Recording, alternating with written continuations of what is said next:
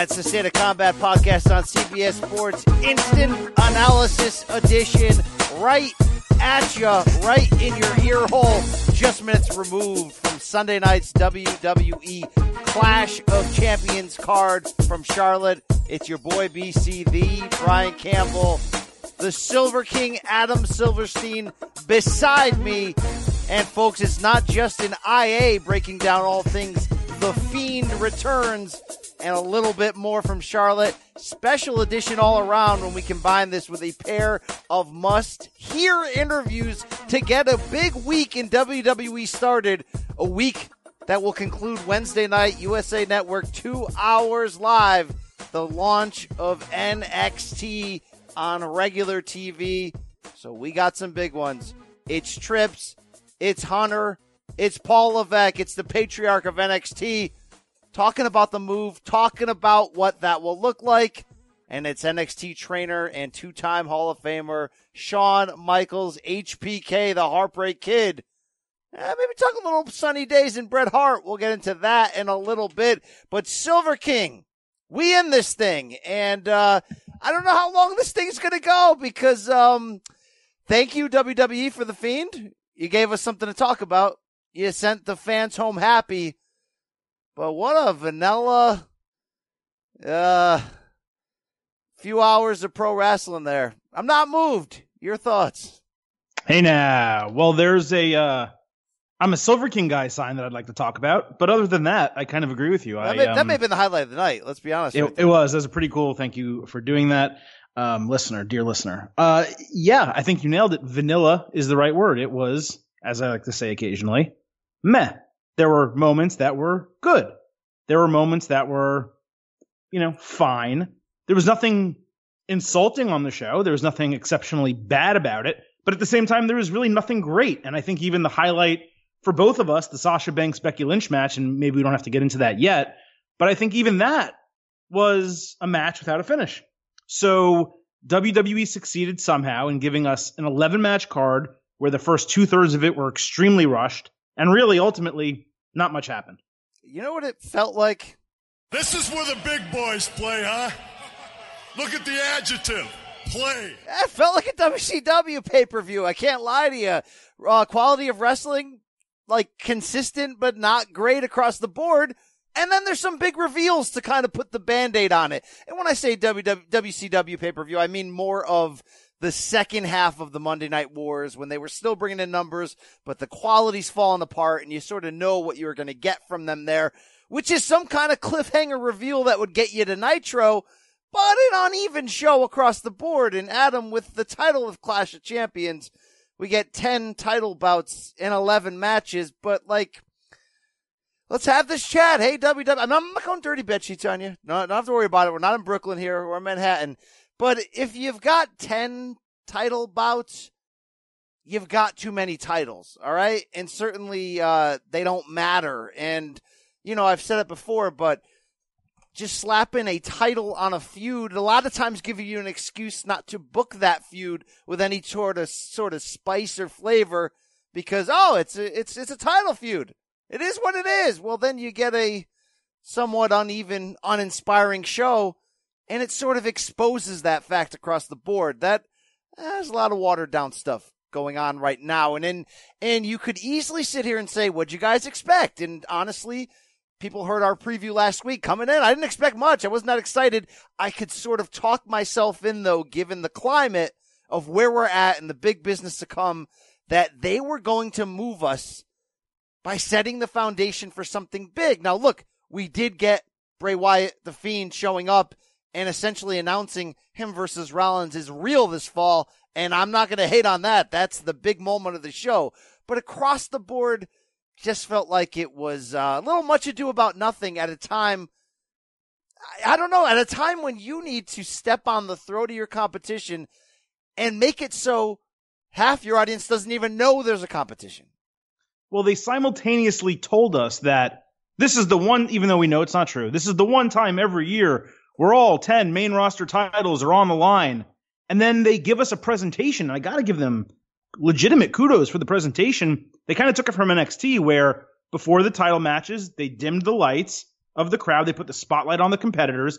They announced the title. They announced both of them just like you're supposed to. So they treated Clash of Champions like a Clash of Champions. But there's no scenario where not that UFC has 10 titles. Actually, maybe they do, actually. But there's no scenario where you could have that many title matches on a show and have 2 change hands when all of the competitors are actually legitimate. Like, there's no way that a Braun Strowman, a Randy Orton, Sasha Banks, and a Charlotte Flair, out of those 4, one of them doesn't win. Like, WWE seems so scared to take these titles off the faces. Like, people are going to revolt or something like that. Guess what? The Kofi Kingston era, it's kind of over with. You saw the crowd reaction to him. I love him. No one's been a bigger supporter than me. But he carrying the title this long, it wasn't in their plans for a reason. Like, you have to kind of move on after some point. And I don't know what their plans are going forward. And we say this all the time. They can make us look stupid in the future when we criticize them in the present. But the truth is, you can't have 10 title matches, have 2 title changes, both of them be tag team titles that honestly WWE hasn't really given us a reason to care about, and both were kind of expected, and have nothing else really happen from a title perspective on the show. It just doesn't work. Yeah, there's been other sort of in-between pay-per-views like this where at least the match quality across the board is fairly high. Even if the story's not there, you still come out of there going, you know what? Damn, that was a B+, A- match at the very least. We just didn't have those consistent moments. Before we get into all the individual match breakdown, I wanted to get an overall night grade and a real-time tweet here from K. at Slick Propaganda, a frequent speaker on the social webs of our show. He says, hey, State of Combat, from the inside the arena, the event felt like a solid B. Fun night, crowd engaged about 95% of the show. I will say this, Slick Propaganda, crowd did not look engaged through TV for most of the show because of some of this booking and some of these, I guess, the placement and choice of matches, but from a whole, Adam, because I give them the criticism.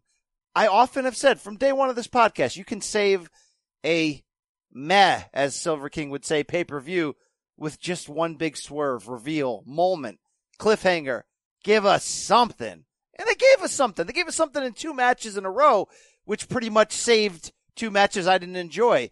So all in all, is there something between C+ and B-? Because it certainly ain't a B-. I guess it's got to be a C+ show where I'm grading on a curve because I wanted the Fiend. I got him. He didn't blow me away, but it was pretty damn good. So I'm going to give him the C+. Well, I mean, if you're going by your match grades, which is not what a show is completely made of, obviously, I think you'd actually be closer to a B- than a C+. But for me, the only thing I could think of the entire show was like, oh, that's okay. And something that's okay to me is a C, a flat C. There were enough moments that were good. And you know what? Maybe I'll go a little bit C, between a C and a C+. There were enough moments that were good and got me kind of like to get my head out of the computer and say, oh, that's kind of cool that's happening. But most of the time, it was a shrug. It was, oh, okay, that title didn't change hands. And oh, there's a 24/7 title running into the women's tag team championship match that never gets any time anyway on a pay-per-view. So you're just going to go ahead and throw that one away anyway. And then they start the show with AJ Styles and Cedric Alexander, one of the few matches I was really looking to see.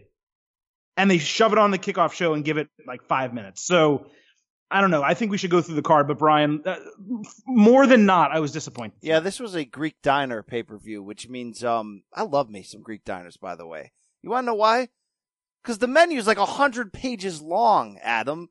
You can get everything you want, anything you want on there. It could be 4 a.m., you could be in Nowheresville, but there'll be a Greek Diner open, and you can get anything you want. The problem with that is you're getting anything you want from a Greek Diner.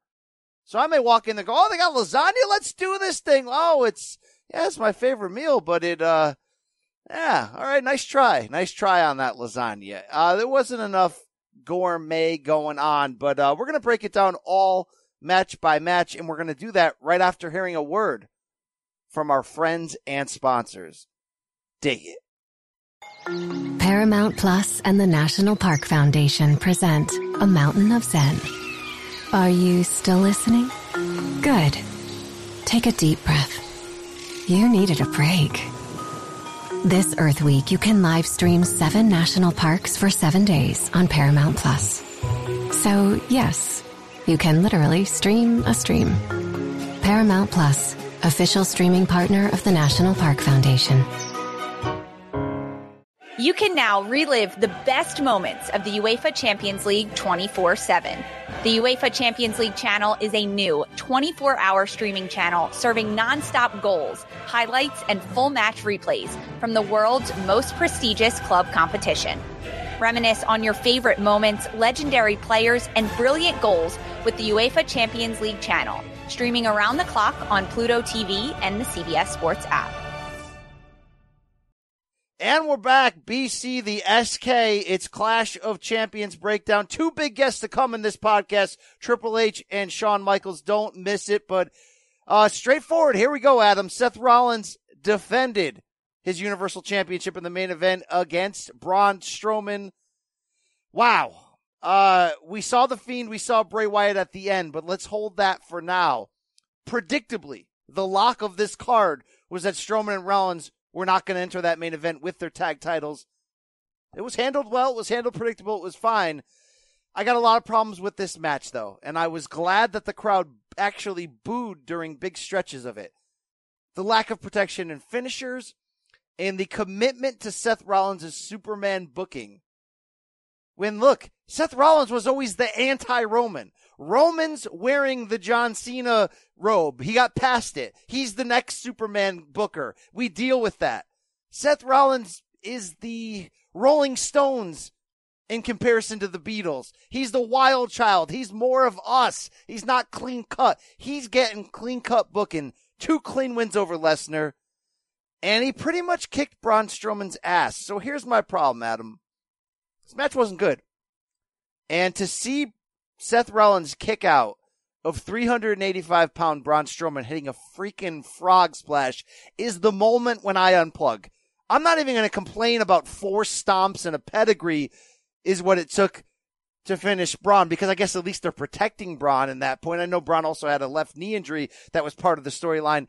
But the moment Seth is kicking out of that splash, like, you might as well get Ospreay and Ricochet out here and do the flippy flips with the Mexican guys in AEW, because that's the type of match it suddenly is. No, you're right. And it's the same as Strowman kicking out of the first stomp before a 1 count. Didn't even get the 1 count, kicked out before. It's the fact that he needed to hit 4 of them. And I didn't mind a stomp and a pedigree to finish Braun Strowman, because it's Braun Strowman. Like, if you're actually going to put him over clean, it needs to be something legitimate there, right? It could have been a stomp, a frog splash, and a pedigree for all I care. But the fact that he kicked out so many times to so many finishers, and you're right, with the frog splash as well, they're booking Seth Rollins, like you said, as Superman when he's supposed to be the underdog the entire time. And it was the exact thing that I said on our show when we were previewing this, and previously when they booked this match. I said, I don't see how they can have this be a clean finish, because you just had this guy beating Brock Lesnar, and then you give him Strowman. And if he beats Lesnar and Strowman, who the hell is he going to lose to? Now, if it ends up being The Fiend and they're like, look, this guy, he beat, Strowman and he beat Lesnar, but he can't beat The Fiend. That's how big and bad and great The Fiend is. Okay, that's good. That does prop up The Fiend, but it also leaves Seth Rollins nowhere, except for maybe beating The Fiend again to win the title back. And if that happens, there's no one left. So I don't know, are they using this to move him to SmackDown in the draft, because Hell in a Cell is the day after the first SmackDown on Fox episode and 1 week before the draft is going to happen?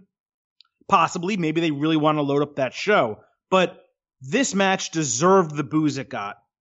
WWE's biggest problem is they get the faces to this point where everyone's cheering for them. They've gotten everyone to buy in. And then they just go way too far. They did it with Reigns, although Reigns had other issues that he had to deal with. But they did it with Rollins now twice. This was so unbelievable that they took a guy who, as of the last month, had been getting organic, big-time, number 1 guy cheers, and they just wasted all of it for no good reason in a match that honestly shouldn't have happened. Yeah, you nailed it, too. And I hate to see Strowman. I mean, he's still sliding downhill. He's still sliding downhill from where they propped him up from that first Ambulance Reigns feud where you're like, this guy's a title contender, to doing nothing with him for 9 months and giving him Nicholas and doing all these things that paused him, then to just straight up, when the moment they should have taken a chance and put the title on him, when Reigns got sick and they didn't, I don't know what he is now, where he's going, but this was sort of that chance to, I mean, you want to protect him?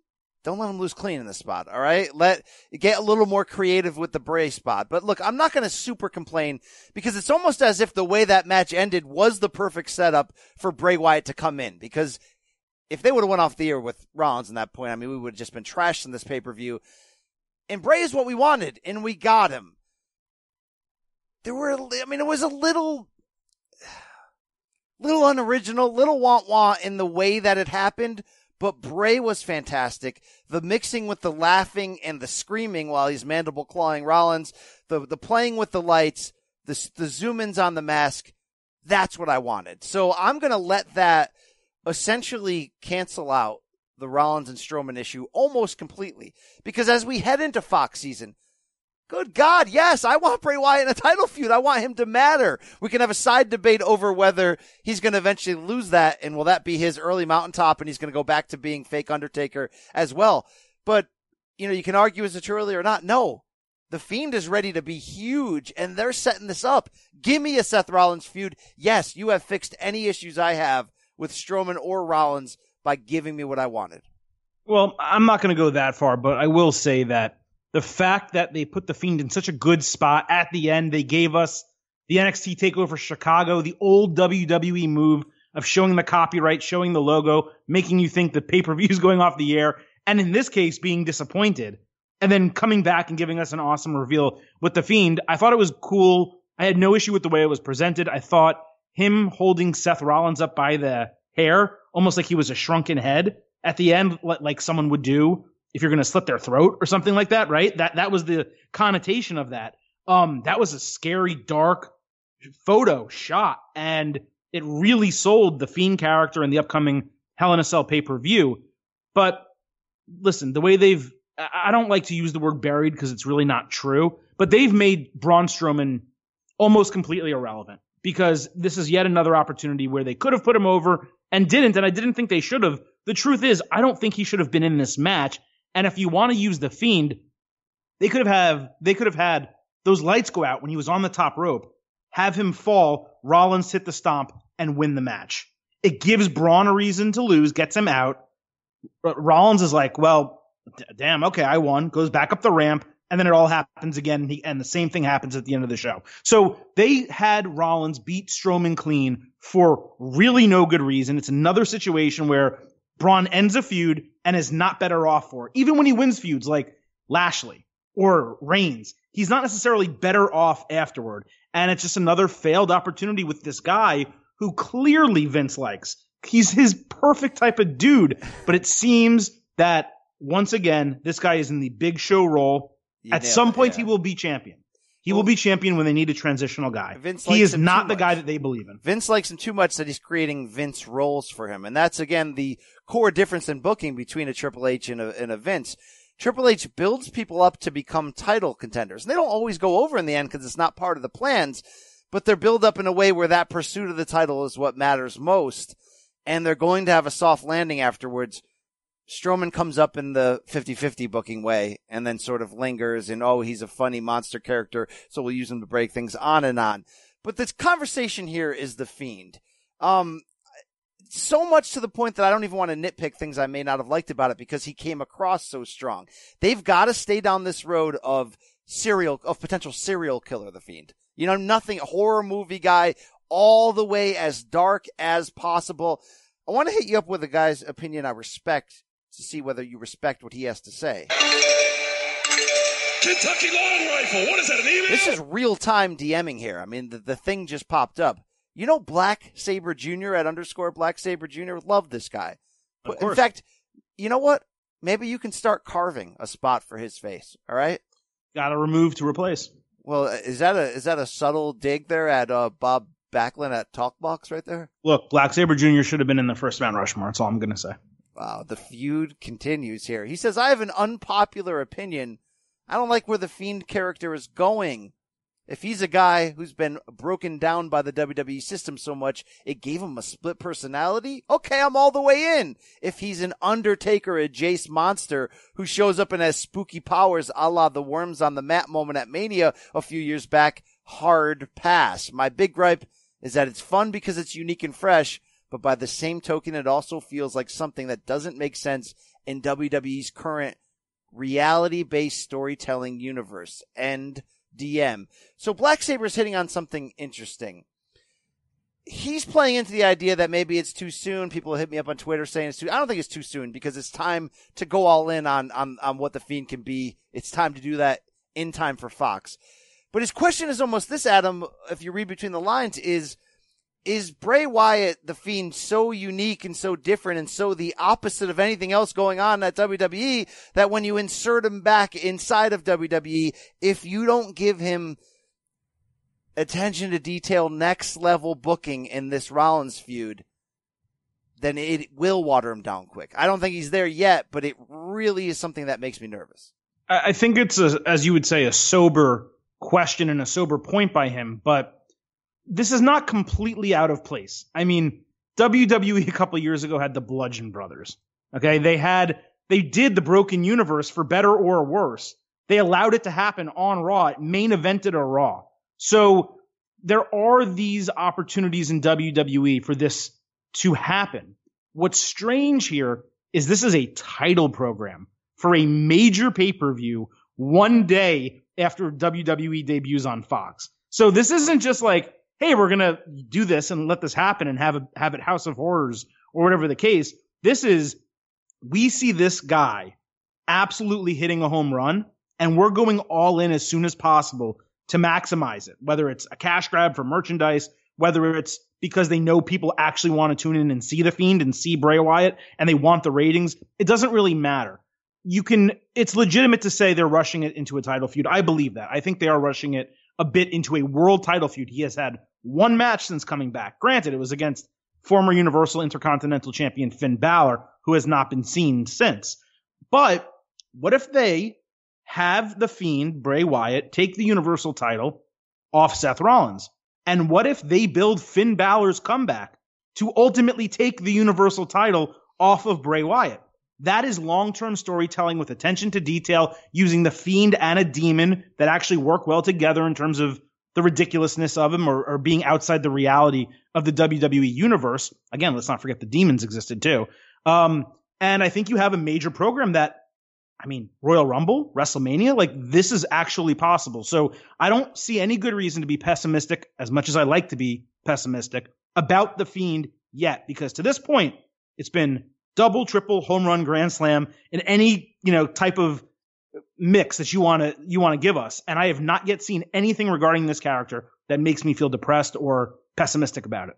I'd almost like here's the thing, the House of Horrors whole thing, I felt like it was their reaction to how good the broken Matt Hardy was with TNA and shooting outside of a ring and doing that.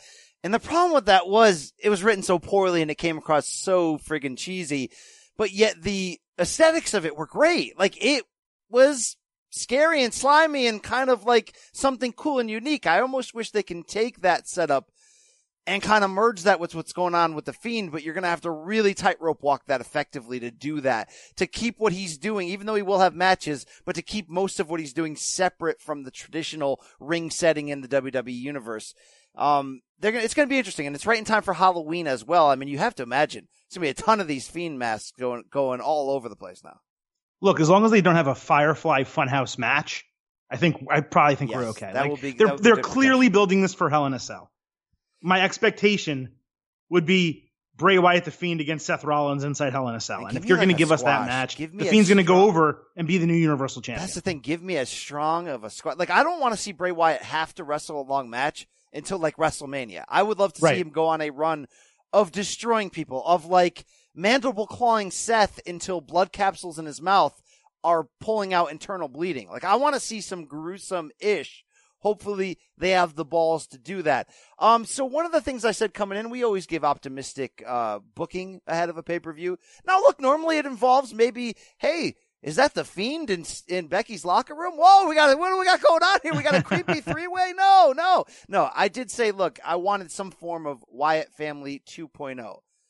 I don't know if we got it. We got like we teased the rim a little bit. We tickled around the corners here, but the Bludgeons are back, and don't call them Bludgeons, but Harper and Rowan are back as Luke Harper makes a run-in on this co-main event that saved an awful Eric Rowan Roman Reigns match. And again, the theme to the show.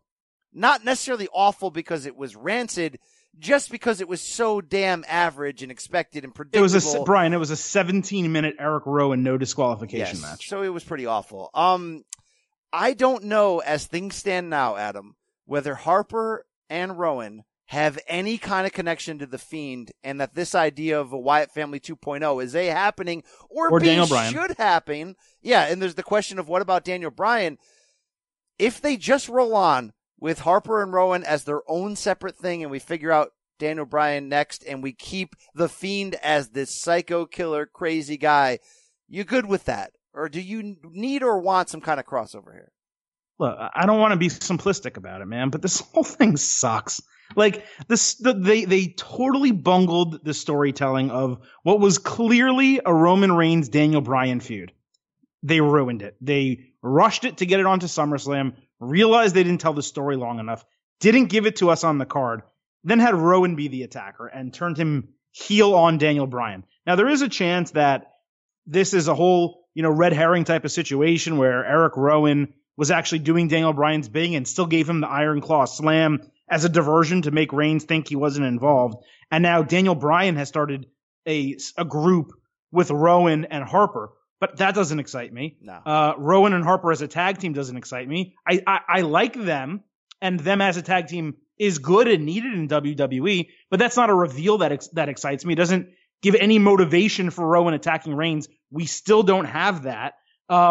And what it's done is take Daniel Bryan, who honestly going into WrestleMania was maybe like the best thing going on the mic and in the ring in WWE, just entire product. We loved what Lynch was doing, but Daniel Bryan was also at a 10. They were both doing great, and they've taken Daniel Bryan, and he's just like gone the last 2 weeks. Now, maybe that changes Tuesday.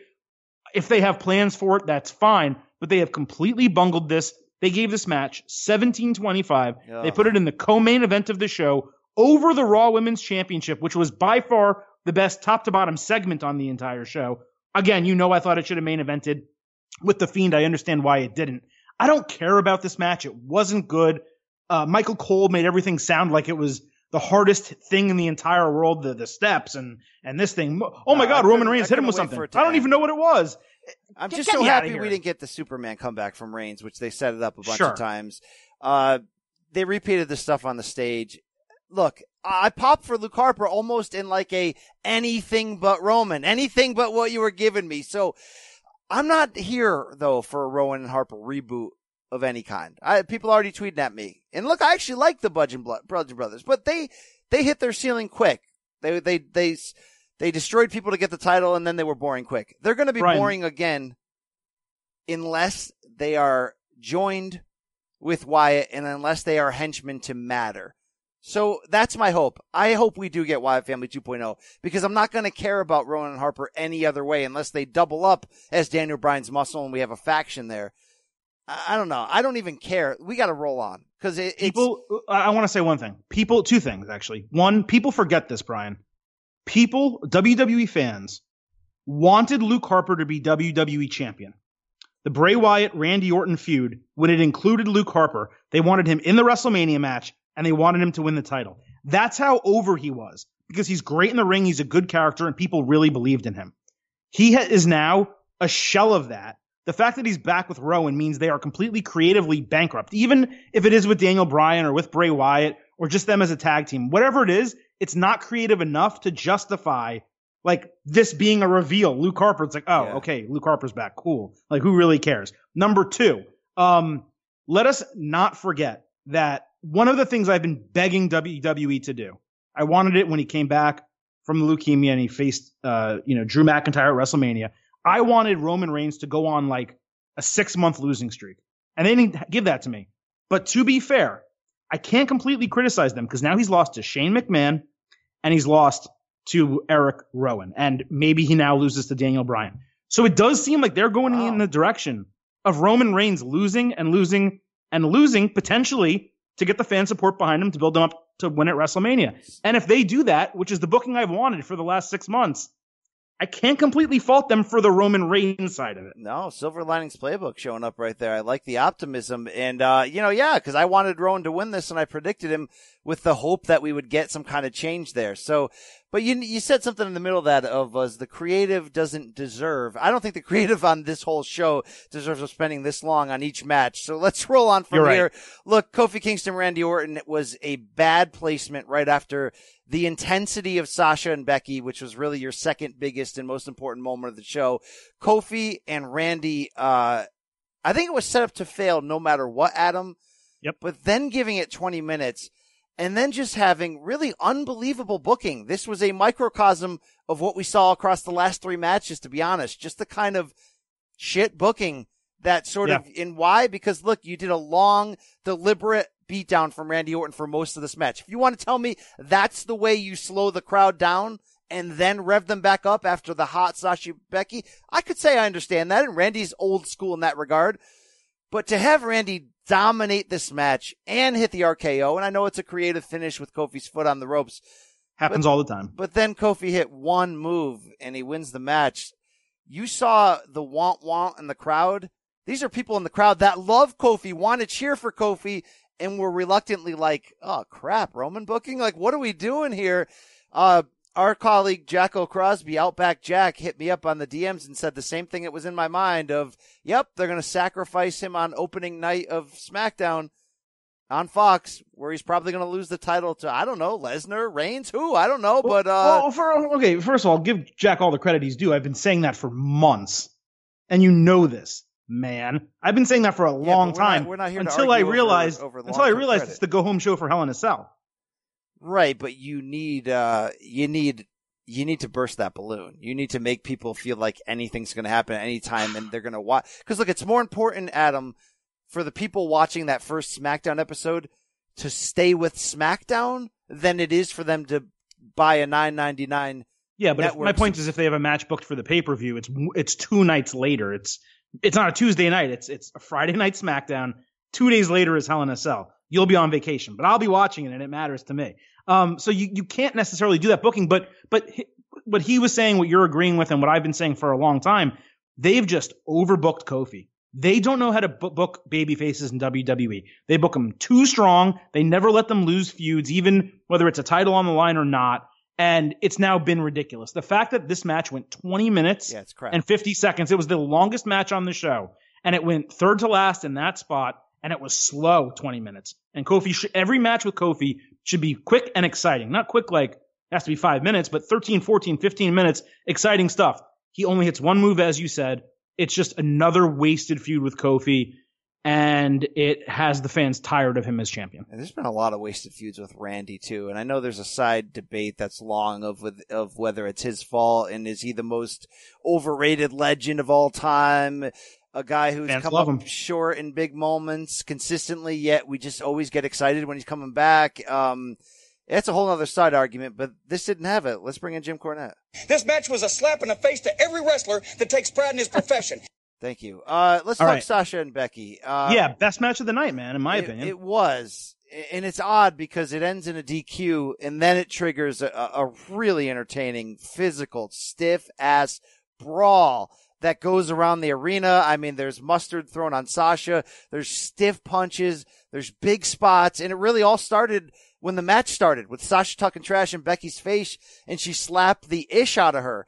So we didn't get our 25-minute women's classic to remind us how good women's wrestling can be. We didn't get callbacks to 4 Horsewomen and that kind of stuff. But here's what we did get: an introduction that, one, this is going to be physical intense the whole way through. And that, two, it's going to last a while because this was chapter 1. And Becky lost the match, but she won the war in chapter 1. She stood tall in the end. I loved everything about the feel of this match, and then certainly about the direction the storyline went and all that in the second half. I don't want to get gross for people, but the moment we saw Sasha, we thought Buddy Murphy. I mean, we really did. And tonight we thought that again. And these two incredible characters and female athletes, hey, where's Brandy? I'm all in, Brandy, on exactly what you're asking me about. I can hear Jimmy, Brandy. I know what you're really asking me about, Becky and Sasha, right now. I'm all in. Yeah, this is exactly what it needed to be. I think that's the best way to describe it. It gave us a really great taste of what these two can do in the ring together. The submissions going back and forth, the pinfall attempts, the high flying moves, the meteoras from Sasha, reminded you how great she is in the ring and how much we were missing her in the women's division. And then they go ahead and go outside the ring and give us great action, like great falls count anywhere match action. If that had been that type of match, it would have been great. And that wasn't really what was advertised, of course. So for me, it just worked from start to finish. It did its job in getting us wanting more, wanting us to see them inside a contained structure. Hell in a Cell, I have no doubt that's where they're going with this, obviously, as that is the next pay-per-view. It's also a good opportunity for a title change. But at the same time, this is another situation where we're promised something at a pay-per-view, a really good match that we badly want to see. They put it early in the card, and they don't give us a finish. Kofi Randy, SummerSlam. They didn't give us a finish, and they followed it up with a 20-minute bore fest this week at this pay-per-view. So the hope here really is that WWE delivers on the rematch, gets us there storytelling-wise. In this particular case, I have no doubt that they will, BC. Anything you disagree with there? No, I agree with that fully. I want to just put this out there. So that WrestleMania main event was so historical with the women, and it was so deserving, and it was all that. But as we talked about, the match, it didn't hit the notes it could have. It came on at 3 a.m, basically. It didn't hit it, right? We didn't even get, even with Becky winning the 2 belts, it felt kind of just forced and systematic and just like, okay. I don't want to forget the chemistry, the wrestling ability of what these 4 women, the 4 horsewomen of NXT have. So Adam, this match, Becky and Sasha, kicks off what could be an intense and amazing feud coming our way. But it better culminate with a real wrestling match wrestled in NXT women's style, which means wrestled in, we're going to go out there and put on a classic, which you don't always get, unfortunately, in modern day main roster WWE. They're just booked in a WWE style. You don't always get just go out there and just put on a classic. We know they can do that. They better get that chance to do it. And simultaneously here, Adam, hold on, let me cough for a second. Oh, all right, hit the cough button. I don't want to ever hear me or you or anyone else say again, when are they going to do the 4 horsewomen versus 4 horsewomen thing? Not a slant against Rousey, not a slant against Baszler, who I love as well. But you know what? Inevitably, that's going to be lame. The 4 horsewomen of Rousey are just not on the level overall as workers. And the 4 horsewomen of NXT are so damn talented and great and deserve so much credit and respect for this women's movement and where we are now that I don't need to ever see the Rousey incarnation. But you know what I need to see? I need to see a fatal 4-way match at a WrestleMania with these 4 women, and I need them to get the chance to like put on the greatest women's match that ever happened. I know 3 of 4 of them in big spots have had big moments at WrestleMania, whatever. I need the 4 of them. We saw that in NXT, and that was the women's match that woke me up. That was the women's match that do we have Maria here? What do you want to say? If you don't let me in right now, I'm going to knock down this door and kick you in your vagina. That match kicked me in my vagina, okay? Like straight up, all right? No, and that is the match we need, yeah. And it needs to like co-main event the show. It doesn't have to main event. So hey, WWE, yeah. Let's go back to booking these women and giving them a chance to do what they already did in NXT. Adam, yes, the Sasha Charlotte 2016 feud was really good. Great. Yes, Charlotte and Becky have had really good women's matches in the last year. But will you agree that these women are not, forget the storylines, forget the handling, forget all that. Just on pay-per-view time, go out there and win us over. With the exception of how Rousey's unique style looked against each of them, these 4 horsewomen don't seem to be allowed to go out there and do what they did in NXT. No, they haven't been. I mean, I think there was a period of time where Charlotte and Sasha Banks were maybe 75% of the way, but they've never been able to give that 100% same quality match. And that's not to say they haven't had good matches. Becky and Charlotte have had really good matches. Charlotte had a great match with Rousey. But you're right. The ultimate match that we want is them in a fatal 4-way for one of the women's championships at a WrestleMania. And we want it to be that blow us out of the water NXT style match that we just haven't gotten, that we never got from the Shield triple threat at a WrestleMania, at a major event like that. That is more important. The 4 horsewomen imploding, if you want to call it, that is more important than the actual 4 horsewomen versus 4 horsewomen. Although I don't want to put that completely to bed. For me, it's just, let's wait until those women get better and we'll talk about it in 2 years. I don't need to talk about it now. Right now, you have a year, maybe 2, to get us that fatal 4-way match. So go for it. I just feel bad because we did the 2 belts, and really the fatal 4-way match that I want to see at a WrestleMania is the kind of match that's so big you should have 2 belts on the line. And I felt like we rushed the 2-belt scenario just to make history in this women's match at WrestleMania. And I just felt like that WrestleMania match was kind of like this card. It's like WWE. The pieces are in front of you. Get out of your own way and let the magic happen. All that match needed, don't forget, all that match needed was Becky Lynch and Ronda Rousey. They shoved Charlotte Flair in that because it needed to be historic, and they needed Flair in the historic match.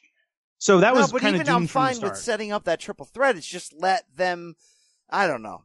Maybe I'm asking too much. Maybe I think it's too easy, Adam, to just roll out the balls and say, you're great workers, give us a classic. But guess what? I see it in the indies all the time. I see it in NXT all the time. I see it in big-time NJPW all the time. Why can't I see that in big-time WWE main roster all the time?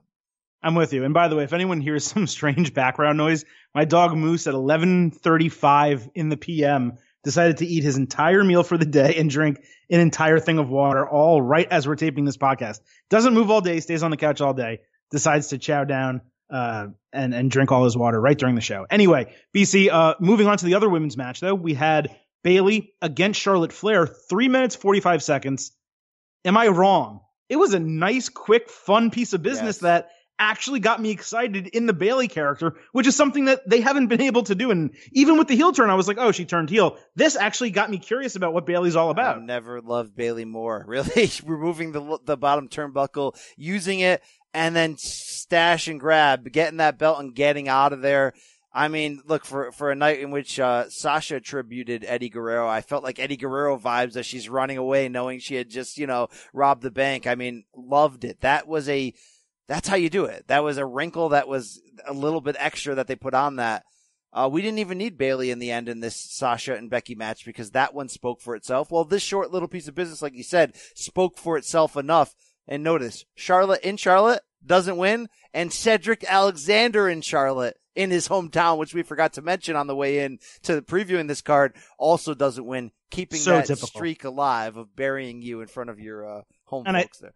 I could be wrong, but I think Hell in a Cell may be in San Jose, which is where Bayley's from. So wouldn't it be interesting for Charlotte to win the title in San Jose, in Bayley's hometown? It's typical WWE booking. The other women's match on the card had Alexa Bliss and Nikki Cross defending their women's tag team championships against Fire and Desire. Cross going over Rose with that twisted fisherman's neck breaker from the top rope. Got her back for the storyline reason. So I thought that was a nice touch that they actually allowed that to happen. But interference from the 24/7 championship kind of made you think, oh, this match that WWE tells us they kind of don't care much about. Oh, they really don't care much about it because they're just going to interrupt it with a bunch of low card guys. 9 minutes, 5 seconds to do anything. This was a Raw match. This was a SmackDown match. By the way, Hell in a Cell not in San Jose, but in Sacramento. So close enough. Oh, okay. Close enough. I also don't care about Shinsuke beating The Miz. So we can loop these together. Can you finally agree with me that it's terrible? The Sami Zayn Shinsuke thing is terrible. They let Sami Zayn, rub the sore really hard tonight. They have nothing. They were just like, go out there and be annoying. This was a Raw match. This was 100. We're done. We're moving on. It was terrible that they put that match on the main show and had AJ Styles and Cedric Alexander, since you already mentioned it, Brian, on the kickoff show for athletically a good 5 minutes, but Styles beat the crap out of him and made him look like absolutely nothing. I thought they were building up Alexander to be a mid-carder they made him look like total shit. Well, this is weird because they got so much accomplished in 4 minutes and 55 seconds. They did. Cedric jumped him and you looked like it was going to be all hometown hero, couple near falls, big tope, and then Styles turned the tables and beat the ish out of him, hits all of his finishers, including that Styles clash on the floor, refuses to pin him. So you're really doubling down. I actually really love what this match did. I could never imagine that they would give us 5 minutes, put it on a pre-show, and I would love it. Yet, Adam, they doubled down that AJ's not only going to keep that title, he's going to be a dirtbag heel. And then when he calls in the OC and they come in and finish off Cedric Alexander, I like what that's telling us. It's telling us that faction and AJ here is going to be a power player moving forward. I didn't imagine him moving forward as the U.S. champion. This is probably the end for Cedric, but he gave us a good piece of business. I would have loved 18, 19 minutes, of course. I can't justify why the hell this was on the kickoff show, but I didn't hate it. And it was just so strange that they forced this many matches on the show. And I'm looking at the rundown. It's like 5 minutes, 3:45, 9:40, 9:05. They gave nothing an opportunity to breathe except the Kingston Orton match that was slow and like almost to eat up time for no good reason. The Rowan match, which was slow, again, for no good reason. And then the Sasha Banks Lynch match, which actually deserved the 20 minutes it got. But WWE just seems scared to give any other match besides a main event match any opportunity to get over. You could have given Styles and Alexander like 12 minutes and it would have been absolutely insane. But they give you 4:55 and it's forgettable. Like you're never going to remember that match ever happened. You know Adam, what I mean? I know that we sort of tease at this idea a lot, so this isn't anything new, but we don't actually ever do this exercise real quick. The tease is always, hey, imagine if Trips was booking and not Vince. And it's always that argument of like, how close is WWE main roster? Like, how much are they underachieving in the big picture? Even when they make us happy, even when we're not in the bed sheets after a show, is it still only 70% of what the main roster is capable? How much are they muting and neutering their own stars by being stuck in the Vince way of presenting things? So what if I gave this 11 match card to Trips before it actually aired and said, give me a takeover style card. Give me your 5 best matches. And he goes, okay, you know what I got here? I got Kingston and Orton. I got Sasha and Becky. Give me Seth and Braun. That's 3. Give me Bayley and Charlotte. And give me one of the tag matches. And we go, okay. He'd give you Revival and New Day. And that's great. What the hell would this pay-per-view look like if Trips just was like, go do what you do? Like, could you hate a lot of these guys who end up on the main roster, like a Lars Sullivan, and rightfully so. A lot of the guys. I hate Lars Sullivan. It's really a fun guy. Well, guess what? Lars Sullivan in NXT could work. He's so could Killian Dane, but they're not main roster But guys. He's a freak of nature who in big NXT matches worked. Imagine if Braun Strowman was allowed to work, and imagine if Seth was given like Gargano Cole ability, like here, go do what you want. Go be Seth Rollins. I mean, could you imagine what this card could look like? I know we say that a lot, but do we actually think about it, Adam? What would those 5 matches that I just gave you, if each match was given 18 to 25 minutes, what the hell would this card look like at the end? Would it be a guaranteed A across the board and we'd be like, pay-per-view of the year? Yeah, Brian, these are many of the best wrestlers in the world. And I don't mean best like top 5, many of whom are in Japan or Kenny Omega in AEW. But like, if you look at from an entertainment, a star standpoint, an ability standpoint, a WWE entertainment standpoint, this roster is as loaded as it's ever been. And there's really no good excuse to put on a pay-per-view like this. Doesn't that drive you insane? I mean, imagine if it's Styles Alexander. Do you know what Styles Alexander could look like, Adam? It's a joke. It's a joke, Brian, because we give WWE a break. We're not expecting an NJPW show. We're expecting like 60 to 70% of that as an A+ WWE pay-per-view. And they can't even give us that. They mail it in at like 35, 40%. This card, I mean, there's a couple more matches to talk about, but I think you guys understand where we're going here. We weren't overly excited for it, but we still said, hey, this is an important time for WWE. They're going to give us something to gnaw on, right? They're going to give us really something to bite into, to really make us want to watch Monday and Tuesday and see what happens. And if they think a Eric Rowan with Luke Harper surprise with Roman as your main SmackDown storyline is getting me to tune into SmackDown, they have another thing coming. If they think Kofi going over Superman strong against Randy Orton with a single Troubled in Paradise is getting me excited in that men's title, they're mistaken. It's just not going to happen. All right, but in this conversation we're talking about, this is on my mind the entire show, Adam. It's this inevitable, like, oh, man, let these guys be who they're supposed to be. Now, look, I get it. I'm a super smart, hardcore, behind-the-lines guy. Like, I'm the 1%. But do you believe this is a topic of conversation in the locker room? Or is someone like Seth Rollins, at this point, drinking the main roster juice so much and realizing he's a worldwide star and he's selling merch and he's still putting on pretty damn good matches, that in his mind, they're maxing out and doing the best they can. It's just that it's a different style. Or do you think even Seth Rollins, when he runs into Cedric Alexander in the back by the water fountain, goes, dude, if this was PWG, man, you and AJ would have frickin' peeled people's faces off. So I think it's a little bit of both. I think Rollins comes back. He's like, we did a good piece of business there. I did what I needed to do. People were entertained. The Fiend got over on me, whatever. But at the same time, he's walking back there and Styles and Alexander are joking. Hey, haha, you hit me with this kick. And he's like, dude, you guys could have burned it down. Something corny because it's Seth. Okay, but how do we live you guys with could have that? burned it down if this was PWG. Like, you know what I mean? So I don't know. I think the superstars, the wrestlers, understand that they are limited. Their hands are a little bit tied in terms of freedom.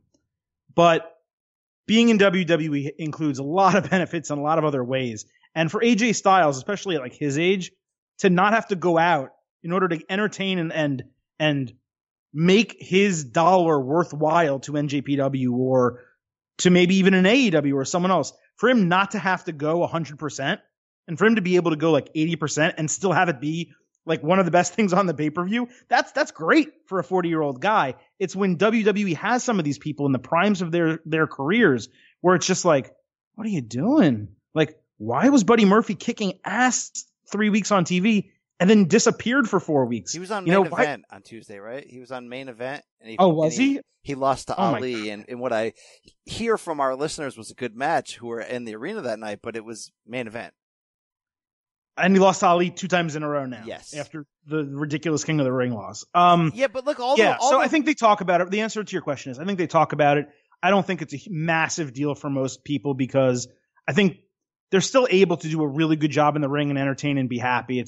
They know WWE is not a PWG or an NXT even. Well, they seem to all say that they love house shows because of there's much less rules. They can go out there and not only can they joke with the fans and their fellow performers, but they can go around and put on like insanely good matches when they want to. So maybe that allows them to exercise that muscle and then just say, okay, look, moving merch, going to sick kids and making people happy, doing this and that. But I can't be alone though.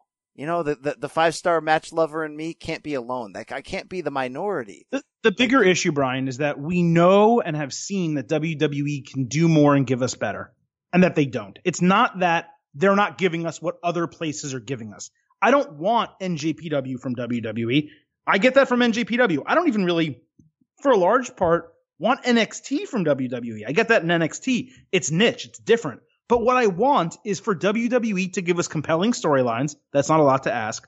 Non-convoluted booking and characters and superstars who are allowed to go out there and give 75% and really give us a damn good match. That is not asking for NJPW 5-6-star matches every single night. I don't need that every Raw, SmackDown, and pay-per-view. But you know what? It'd be nice if I watched a Clash of Champions and I got one of them. Well, look, this was to be honest with you, this argument, this conversation is the foundation of the dirty bed sheets of SummerSlam 2018. It's the foundation of underwhelming and not wanting to deal with it and put up with it anymore when I know it could be so much better. You just said, I don't want NXT from the main roster. And I respect that because they are 2 different styles. Then is my love for the NXT style make me a hardcore minority? Because to me, that's the style that wrestling should be. So when you say I don't want that from the main roster, I go, that's all I want. And let me clarify. But you may say I don't want NJPW, and I can understand why for every time. But I certainly could use NJPW in the big pay-per-views, couldn't you? let me clarify. I'm not expecting that from the main roster. It's not that I don't want it. I would love for NXT with WWE main roster talent and production to be what I'm getting. But I'm not expecting it. What I'm expecting is the WWE product, but good. If they give us the WWE product, but mediocre or bad, I'm disappointed. And that's what tonight was. It was the WWE product, mediocre. It was like, why even have this pay-per-view? Good. You brought us back to earth there. Because I sometimes wonder in my anger, because I know what the steak tastes like, whether there actually are people out there who prefer main roster. See, my assumption, Adam, and I'm not lying here, I'm being straight up. My assumption is that 99% of the people who will tell you, I prefer Raw and SmackDown to NXT or NJPW or whatever, just literally haven't watched NJPW or NXT more than one time. Brian, NJPW is an acquired taste. NXT, I will agree with you, but NJPW, you really have to like professional wrestling and be willing to go to the lengths to subscribe to NJPW World, get the English translation page so you can watch the right matches, it's the equivalent of fast forward through things, try to get it on your television. That is a acquired, specialized 1% of professional wrestling fans' taste, okay? But NXT, or a more indie-like product, I do think there's a large audience for that. And I think we're going to find that out with NXT. Not to make that transition just yet. We have a little bit more to talk about from Clash of Champions. Not much more. 1 second. But no, not much more. But ultimately, I think WWE just tonight did not do a good job. When the last pay-per-view was solid, I thought Stomping Grounds was fine. SummerSlam was good. But this was just almost, why are you having this show tonight if you're not going to do anything that's going to really advance storylines or make a change? They didn't do anything that made a fundamental change to their booking tonight. And that was the biggest issue. I'm so sad right now. Yeah, let's get off of this show. Let's get into things that make us happy, like NXT. Right, Don't tell me you care about Robert Roode and Dolph Ziggler. We knew it was happening. Well, Brian, what I want to know is, I think it's worth talking about the Revival briefly. I thought that was a good piece of business, them being big-time heels, and giving a great promo after the match. The only problem with that, and I love their new ring gear. I love the idea that we have a faction with Randy, and I get why they didn't come out, because the New Day didn't come out to back Kofi, right? It's a title fight. They let it be about the title. But my only thing is, like, because there was no build to that match, it felt like the Revival and New Day just taking turns handing each other the title. And that's where it fell flat. I like the match. I like the business. I love the targeting on Xavier Woods' knee. I love the extra levels they went to show that they're dirtbag heels. But again, I don't think it warrants our conversation, nor do I want to talk about Roode and Ziggler. It happened. The only thing I want to say about that just is I like the finish. It was good. Thank you. Drew Gulak happened to whatever. That's it. That's Clash of Champions for you. That's it. You know, I refuse to believe I'm the 1%. You know what will happen, Adam? And that's the goal of the revolution, to get people to realize that this quote unquote indie style is not indie. It's not independent. It's not minority. It's not on the outskirts. It's wrestling in 2019. Trips knows it. You know it. I know it. One day, Vince. Well, actually, I take that back. Vince will never know. He's not going to know it. One day, WWE without Vince will know it. But speaking of that, Adam, let's talk NXT. It debuts this week, Wednesday night. And we're doing a special edition this week, Adam. We're going to publish our weekly Pro Wrestling State of Combat podcast a day later on Thursday so that we can give them the chance to wow us. We're going to recap and review in this week's regular pro wrestling show, the debut episode of SmackDown. It's this Wednesday night, 8 p.m. Eastern on USA Network. Did I correctly, Adam, hear that the first few episodes won't be 2 hours live on USA? They'll be like, 1 hour on USA and 1 on the WWE Network? Yeah, so the first 2 episodes on the 18th and I guess the 25th are going to be 2 hours live. The first hour live on USA Network, the second hour live on WWE Network. And the reason is USA Network is giving WWE for NXT the time slot of Suits, which is one of their most popular shows. And the penultimate episode is this week. And the series finale, not season finale, series finale is 2 weeks from now. So they weren't going to postpone that just for NXT to get ahead of AEW. So they're basically giving WWE fans a taste for these next 2 weeks. And then October 2nd, when AEW does debut, still no name for that show on TNT, they will go 2 hours live head to head for the first time. Well, we have a lot of questions about what's NXT on USA going to look like, smell like, feel like, taste like, what the overall impact will be on the main roster. Is NXT now part of the main roster? Luckily, the Silver King got a chance to sit down with Paul Levesque himself. SK, you want to tee us up here? I'm fired up. Yeah, it was a really nice interview. Got about, 16, 17 minutes with Triple H. Allowed me to ask anything I wanted. Thought gave some very candid, good answers. There were a couple things coming out of the interview I wish I had asked about. So let's go to it. You can go listen to my interview with Paul Levesque right now. And on the backside, we'll talk about, what did I not ask that maybe I should have and had a missed opportunity here. So here we go. 3, 2, and 1. Thrilled to welcome Paul Levesque, WWE Executive Vice President, Talent, Live Events, Creative, better known to many as Triple H, and the man behind NXT. Paul, that is an absolute mouthful to the State of Combat podcast. Exciting times coming up here for the Yellow brand, which will move to USA Network beginning Wednesday, September 18th, live for 2 hours at 8 p.m. Eastern. Paul, on this podcast, we've been talking about and hoping for NXT to move to cable TV for quite some time. How proud are you of this achievement, and how did the talent react when you broke the news to them? Like you, have been looking forward to this for a long time. This is something that we've actually been working on for the last probably year and a half or so of trying to make this move happen, and the timing of it. And, sometimes these things kind of take a long time, and we needed to be sure about it as well, with taking it, and moving it from the network. But it's an exciting time, and talent are thrilled. It's, I think in some ways, one of those things where you go, oh my God, this is so awesome. We're going to be on cable TV live every week for 2 hours. And then they go, oh my God, we're going to be on cable TV live every week for 2 hours. That reality kind of sinks in. But, knowing all of them as I do, they're going to knock it out of the park. They are chomping at the bit to show the world, who they are. They're chomping at the bit to show the world what they can do. And I think there's going to be a lot of people that if you've only heard of what NXT is, if you've kind of heard the rumors, you've read about it or whatever it is, and this is your first opportunity to really experience the brand, I think we're going to light a lot of people up. Well, you talked about certainly moving from a taped product, taped usually 3 to 4 weeks in advance, now going 2 hours live every week. We know the inherent challenges with that from a production angle, but from a creative standpoint, from getting the number of talent and the roster size ready to compete on television, how long have you guys been in that process to kind of get NXT ready for this type of move?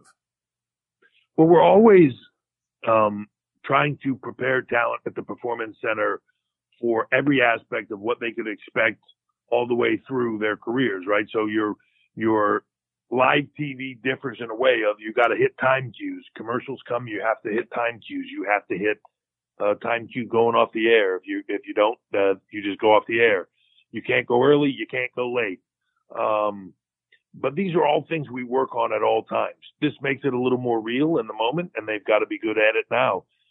The truth is, for us, though, creatively behind the scenes, this really is helpful to us because we have spent the last probably a couple of years, I know for me anyways, of every time we're writing these shows and laying them out, the problem has been, man, I really want to get these talent debuted in the show. I really want to expose these talent and get them out there. I just don't have the time to do it in that 1 hour show. I just don't have the slot open to get them out there and let them begin to do what they do. So you run into the problem of having the time to execute the show the way you want to and have that exposure for everybody.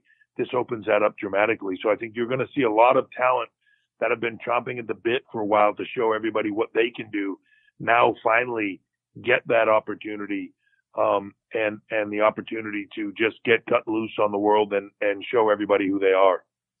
Absolutely. And I think it's fair to say also that going from a taped product that would run, 45 minutes to an hour on the network to TV, there's the commercial element as well. So you are adding time to the show, but perhaps not as much as people may actually think, right? Yeah, I mean, we are adding time to the show. The one thing that we're not going to do is, do a show and then commercial break, we don't do anything, and then come back and go on with the show. Right. So in essence, you're creating a longer show, but you're carrying it through all those commercial breaks anyway. So it is a 2-hour show, but for airtime, your point is exactly that. It's not quite as big of a change as people would be, thinking in their mind when you actually do a 2-hour show or, even a 1-hour show. That the time that you're actually on the air is a lot less. Commercial time takes up a lot of it. And that's for everybody across the board. There's nothing anyone can do about that, but that is what it is. Now, we've had you on this show a handful of times now, and every single time that we have you on, we always ask you about competition, that you see NXT as the competition for the main roster. Well, what you're doing now is you're going basically on the home of Raw 2 days later, certainly cable television for 2 hours, and you have NXT, this yellow brand, as a quasi third main roster brand, or maybe you consider it a third main roster brand. So how is NXT going to be treated in regards to Raw, SmackDown, pay-per-views, drafts, shakeups? How do you guys see it now fitting in this WWE universe? I do, to your point, see it as a third brand. I have for a while now.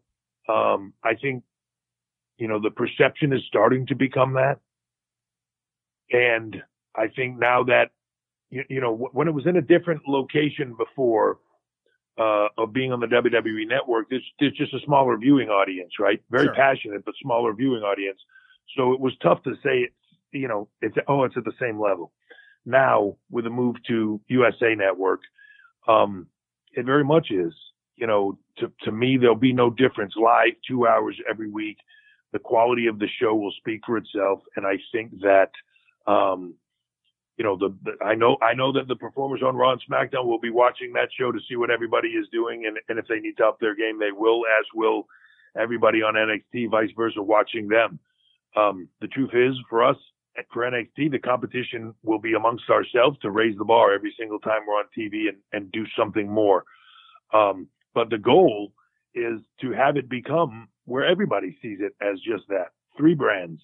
NXT, which would encompass the UK and the other brands that we have, and then Raw and SmackDown individually as their own, where talent can go back and forth between the 3, depending on what brand they are on at that time, and have it be meaningful to their careers. If you've been on Raw or you've been on SmackDown for many years and you need a revamp and you need to do something else, going to a fresh brand, something different with a different feel and vibe to it is meaningful to relaunching who you are, to reinvigorating yourself, to reinventing yourself as a performer and a character, which for talent that have been around this a long time, the ones that last the duration are the ones that can reinvent themselves.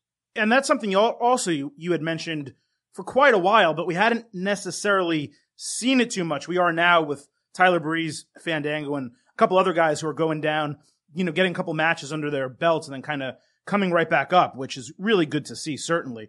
I know there was another interview you had, it was a week or two ago, where someone brought up concern from fans that with NXT moving to television, cable television, that there would be more of an influence from maybe some of the, not that you're not a higher up, but a Vince McMahon, a Kevin Dunn, and things like that. And I don't think that was so much meant to be a negative in terms of Vince, but more people really love the NXT product as it exists today. They love the takeovers. They love the ring work and the match quality. So with this move to USA Network, forgetting about whether anyone else is going to be involved, which I basically think you said, no, absolutely not.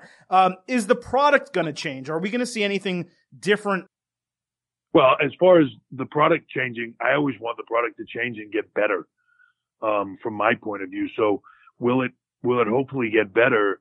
Yes. Will that be, will Vince or anybody else's involvement, change the core of what it is? No. The intent is not for them to be involved. The one thing that people don't give Vince credit for is none of this would happen without him. NXT doesn't exist. The concept of it, the brand of it, the idea of it, of being this alternative brand doesn't exist without him saying it exists. Right. And that, that is part of what makes it great is his ability to let us do that. And then his ability to step back and say, now this is what it is, but I'm not going to change that because it moves to a different platform. It's successful for a reason, and I want that reason to continue and grow. Truth is, everything in WWE has his fingerprint on it, even NXT, because I've sat under his learning tree for 25 plus years. And a lot of the things that I do were learned directly from him. So, it definitely has his fingerprint. Everything in the company has his fingerprint, but we're not looking to change NXT. He's not looking to get involved, and trust me, he's got enough stuff going on. NXT is going to be what it is and what it has been as an alternative and a much more, for our core base, for the people that are just super passionate, really into what we do, as opposed to being just kind of a sort of a casual fan. For the people that are really into it, this is a brand for them. They're going to feel like this is home for them. And if anything, we'll just make it more of that. Well, speaking about being passionate and really into NXT, there may be no one who's a better example of that than Mauro Ranallo, obviously your lead play-by-play man. And I think there was some concern also from fans, at least, that moving to 2 hours, having it be live every week, considering how busy his schedule and life is, that, there may be some issue with him continuing with NXT. Obviously, he came out, said, I'm in all the way. He's super excited about it. Was there concern about Mauro maybe not being able to fit this into his schedule and make this move? And has there been any extensions with him contractually or anything like that? Yeah, so, Mauro is, I can't state enough how much he's the voice of the brand. Him fitting it into his schedule, he's so excited about this. I think he would move a mountain if he had to be a part of this every single week right now. But those discussions are happening. Mauro will definitely be a part of this, and definitely, hopefully, be a part of it every single week, and takeovers and all of it, and continue to be the voice. We're discussing and trying to, as you can imagine, we discussed it prior, but also couldn't really do anything until it actually happened. Once it happened, now it's moving pretty quickly, and we're just trying to cross the T's and dot the I's, so to speak. But we're there on everything and everybody's desire to do it and all of that. So it's really just scheduling and different bits and pieces, and weekly television is a lot, flying around the country and doing all of it and being up for it. So, but luckily there's nobody better that does it than Mauro. And, I can't wait for him to we're going to figure this all out and, put the pieces in place we need to. And, I can't wait for him to, some of my favorite stuff I do now on a weekly basis on Wednesday will be to watch my spy cam and see how excited Mauro is calling stuff, jumping out of his seat. Absolutely. Now, we've seen Pete Dunne and Rhea Ripley recently in NXT over from NXT UK. Certainly, you guys just put on a hell of a show with NXT UK TakeOver Cardiff. Are we, now that NXT is expanding to 2 hours, obviously moving to USA Network, do you think we will see even more UK talent on the American brand just because of roster size and different storyline needs and things like that? Or is the goal still to keep it as separate as possible at this point? No, I see the UK championship and that brand itself, while being its own standalone thing in the UK, I see it definitely sitting underneath the banner of NXT, which means it can be a part of this show. Mm-hmm. I want to showcase the best talent in the world. And I think obviously when you look at that brand and clearly Cardiff was an example of that, some of the best in the world are right there. Tyler Bate and Walter and just everybody on that card, top to bottom. So the opportunity for them to come to the U.S. and participate on Raw on a weekly basis or when we can, but yet have their own thing going on over there, I think is going to be very meaningful. I think you'll see the same thing with the guys in 205 Live as the cruiserweights become more and more part of NXT and that world. And as brands continue to grow and evolve, much like we've done in the UK, we will do that in other markets around the world. They'll continue to be a part of this as well. It's all about growing and expanding. And Paul, I'll get you out of here on this.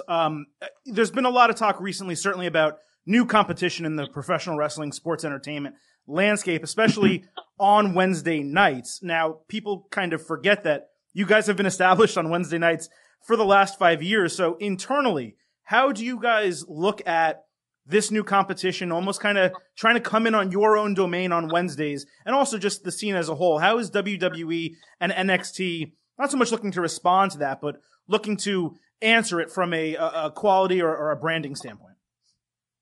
Look, I think that the end of the day, the winner in all of this are fans, and they get to choose the best product of what they want to watch. And you're right. We've been on Wednesdays since the beginning. This was more about just a platform shift for NXT than it was anything else. That being said, on Wednesday nights, our goal is the same as it's been every single Wednesday night that we've been on since the beginning, is to put on the best show possible and continue to tell the stories that captivate our fan base.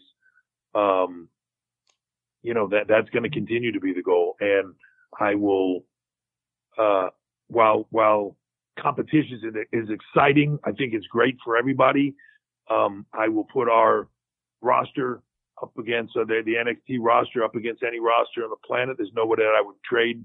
There's nobody that I would switch out for anyone. So I'll put them up against anybody on the planet and go toe to toe.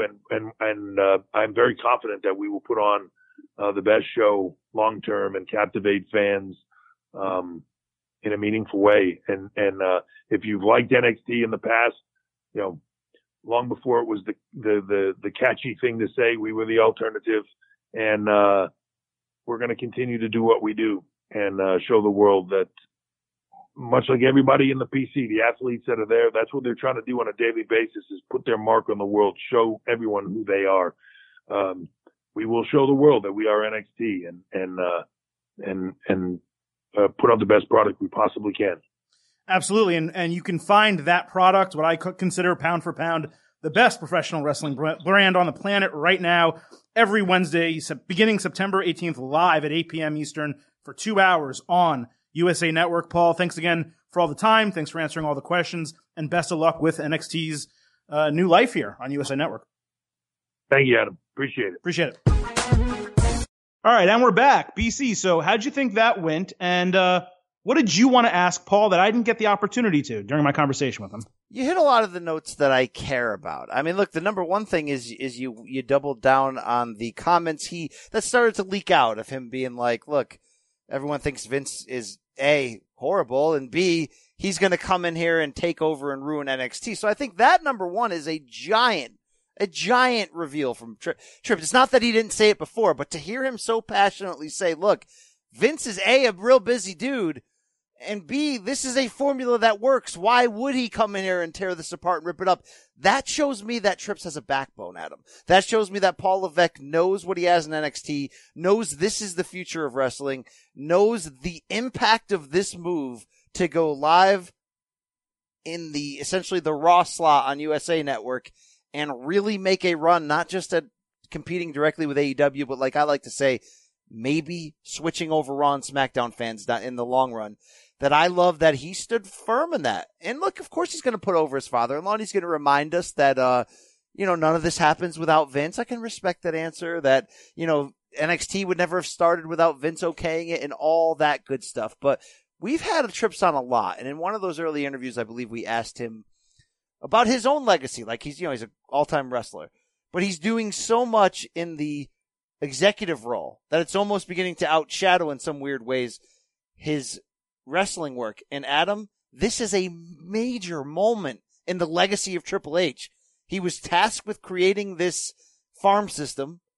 They took that closet thing they were doing in Tampa, FCW, turned it into this machine with the PC, and this machine is actually better than the front of their store, which is insane. And it is. And he's allowed, at least from what we hear, to keep it that way, to keep the flavor the same. I came out of your interview confident that he's going to get the chance to give us what we want. Because, Adam, you and I have debated on this show a few times when it comes to the booking of NXT. It's one thing to do it a month in advance in an hour show that's taped.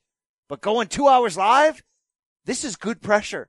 We are going to find out right now whether Trips actually is ready to drive the entire ship if he had to. And I couldn't be more excited to see. Yeah, I'm with you on that. I think coming out of it, I was pleased in general with his answers across the board, really. Both what should we expect from this show? Will Vince actually be involved? To which he obviously said no, as you mentioned.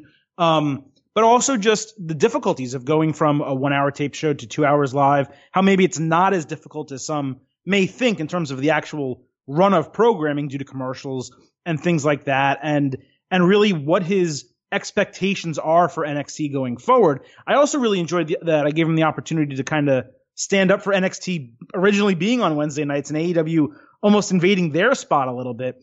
But the things that I feel like may have fallen short were I really did want to ask him about AEW's multiple mentions of him, because they're not talking about Vince. The throne is about Triple H. The fake Triple H character on Being the Elite is him.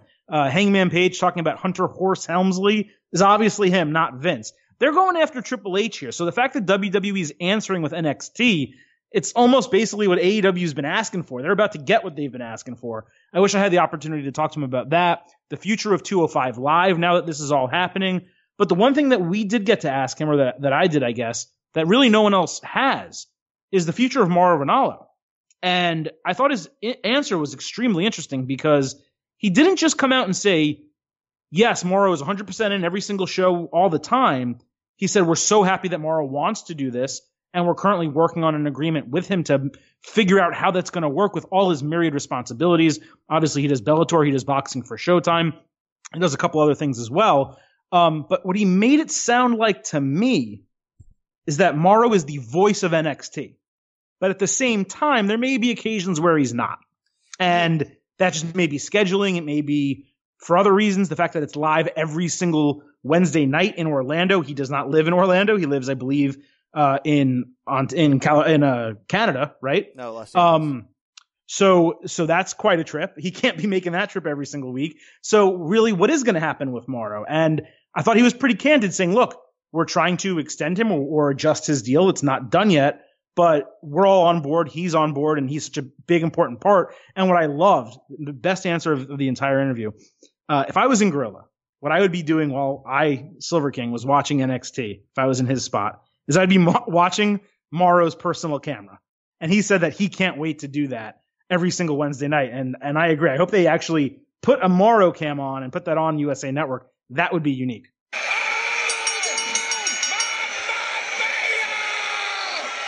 I didn't come out of there. Okay, look, we all have the same fears that I think in some degrees he was addressing. A big part of Mauro on SmackDown not working out was the travel. Okay.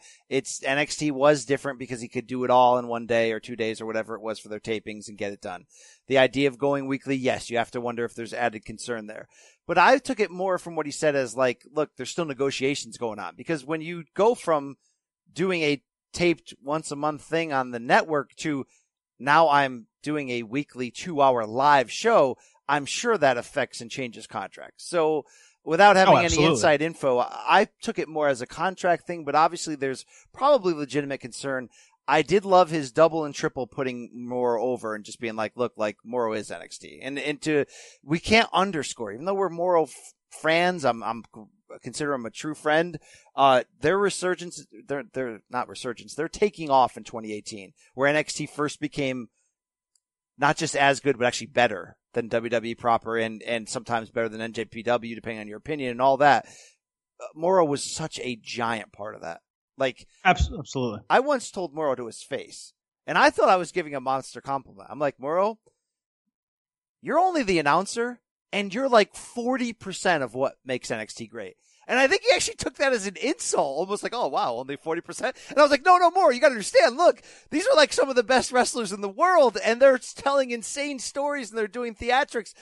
But I value your voice so much in this that you're 40%. Now I'm thinking about maybe it's more than that. I mean, really, he's the perfect announcer for that brand. We've already nailed that. I love that Trips gets that and sees that and realizes that. So I'm cheering for we're Team Mauro here, obviously. So I'm cheering for that. Oh. I would have loved if Trips could give you the response you wanted to Cody and all that, but he's going to give a canned response. Maybe he would have come original. You saw that speech he gave after the NXT takeover in UK, where he was just like, top this, everyone else we're competing with, top this, and he did go down on that comment to you. Wow, going down. That's, how do I shut this stuff off? Wow.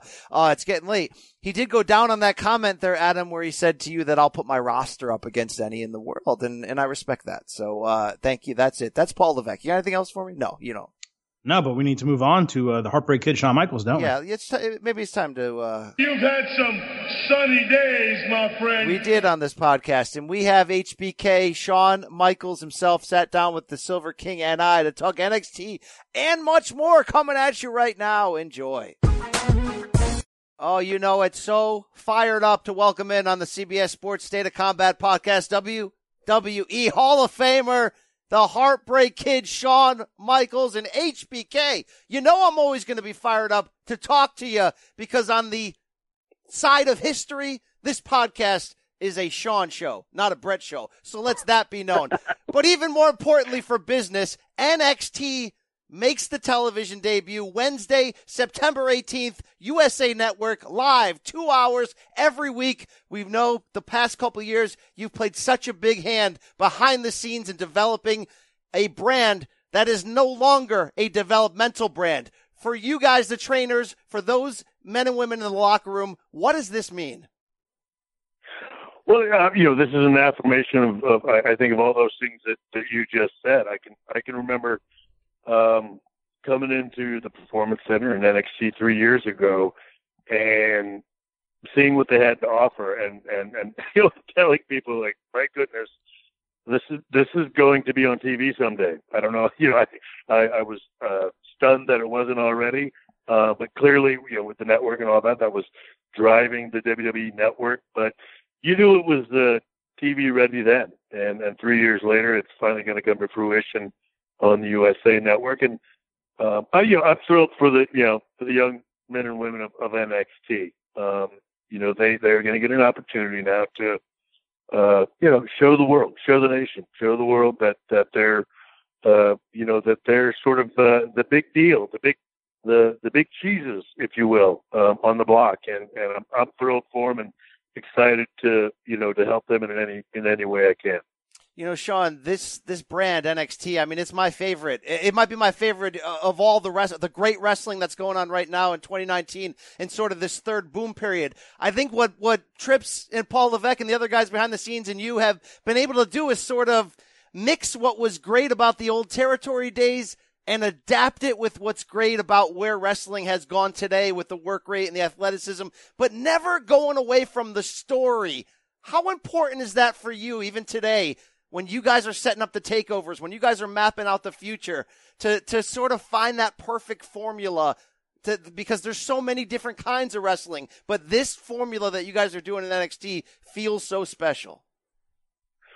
Well, I think because in the creative process, it's such a blast for us to do. To be perfectly honest, it's sort of the same type of stuff that Hunter and I used to do driving around in the car.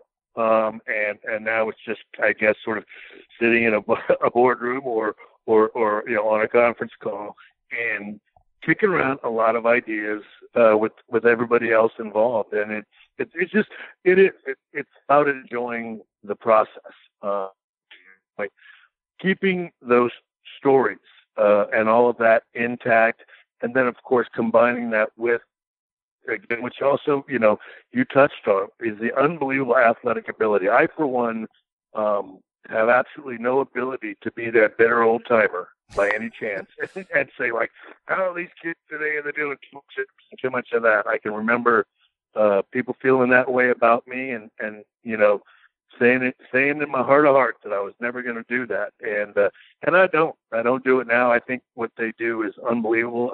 I love the athletic ability. And we just try to do our best to allow them to grow, continue to take the wrestling business and the athleticism of the wrestling business into the future, but try to temper that and balance that with the continued storyline, character development, and just a storytelling process that I think has been sort of the hallmark of NXT. Yeah, no question about it. I couldn't be more fired up with what you guys are doing. More to talk about NXT in a second, but it's a great time for WWE in general. SmackDown going on Fox Friday nights, October 4th beginning. Big celebration there. And we've seen Shawn Michaels, the legend, back on WWE TV here and there. And I got to kind of put you on trial here, Shawn. This build to SummerSlam this year, I mean, you kicked me, you gave me a super kick to the field spot. I'm thinking I'm getting HBK and Dolph Ziggler against each other. And no disrespect to Bill Goldberg, but what the hell happened here, Paul? Shawn, you can't do that to my feels, brother. Well, look, I never know when honestly the phone call is going to come, and I'm going to jump on a plane. And so I was just sort of doing what I was asked to do. If nothing else, all these years later, after 30 years, I'm a pretty good employee. And so I just do what I'm told, so to speak. But it was fun to do, but there was absolutely no even thought of me and Dolph or anything like that. It was always going to be Bill, and I think they just sort of needed somebody to light the fuse, I guess, for Dolph in that respect, and I was the guy to do it as best I can understand. Oh, man, you gave me a few different sunny days there, and then they got pulled out right from under me. Speaking of you making the comeback in the ring, I mean, I've interviewed you many times, and that was always that lingering question in the background of, can you do it? Would you do it? Why won't you do it? But then you did it. You did it in Saudi Arabia in a tag team match involving Kane and The Undertaker. Why then, Shawn, to make that comeback after holding out for so many years? Well, yeah, again, because I guess it was a totally different situation. It was a tag match. It was a special request from my boss, so to speak.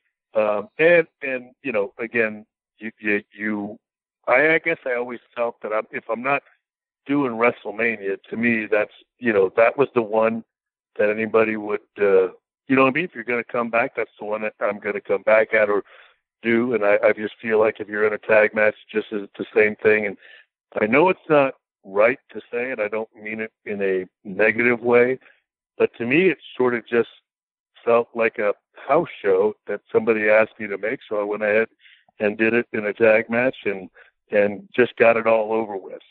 And it's one of those things that it's funny because for 10 years, you think it's going to go away, but after a decade and people are still asking, sometimes the best way to get people to stop doing it is just do it, but do it only kind of, which is what I did. And now nobody talks about it anymore, which is nice. Or you can get questions like my follow-up, which is now that you have done that, gets us thinking and booking dream matches ourselves. I'm curious, in your mind, if you were to come back, we're not saying you're going to, you're basically not saying you're going to, but if you were, who would it be? AJ Styles, Ricochet, Adam Cole. I mean, there's so many different matches, Seth Rollins, that people would like to see with you. Who is the guy that you have seen, whether through NXT or in the times that you're back with the main roster on Raw and SmackDown occasionally, that you kind of had your eye on and said, man, I really wish I was around right now so I could wrestle him?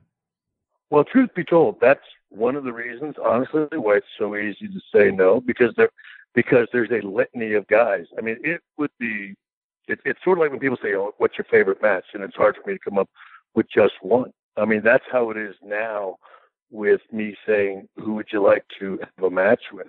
There is absolutely so much depth of talent in the WWE and the wrestling world as a whole that it is absolutely impossible. I mean, honestly, it is to me, because I feel like, one of the things that I was relatively decent at was matching up with just about anybody.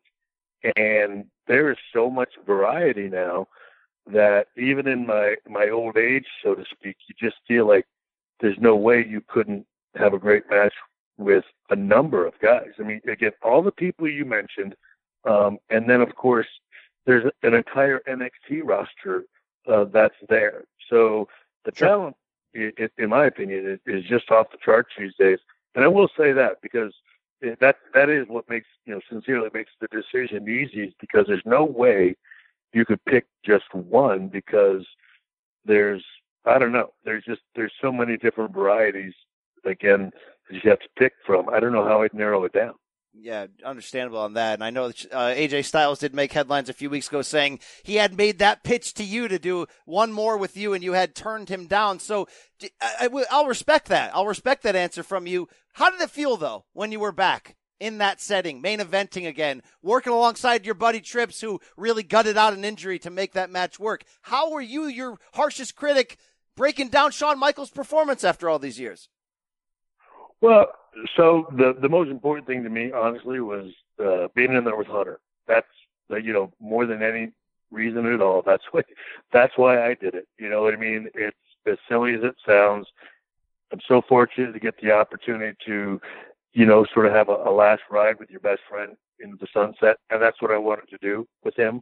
But I mean, as far as what I did, the biggest thing I was worried about is like, gosh, can you nip up? I haven't nipped up in 10 years. And of course, there's absolutely, there's no, and it's funny because I swore, like, I could try to get in the ring and get an opportunity to try that.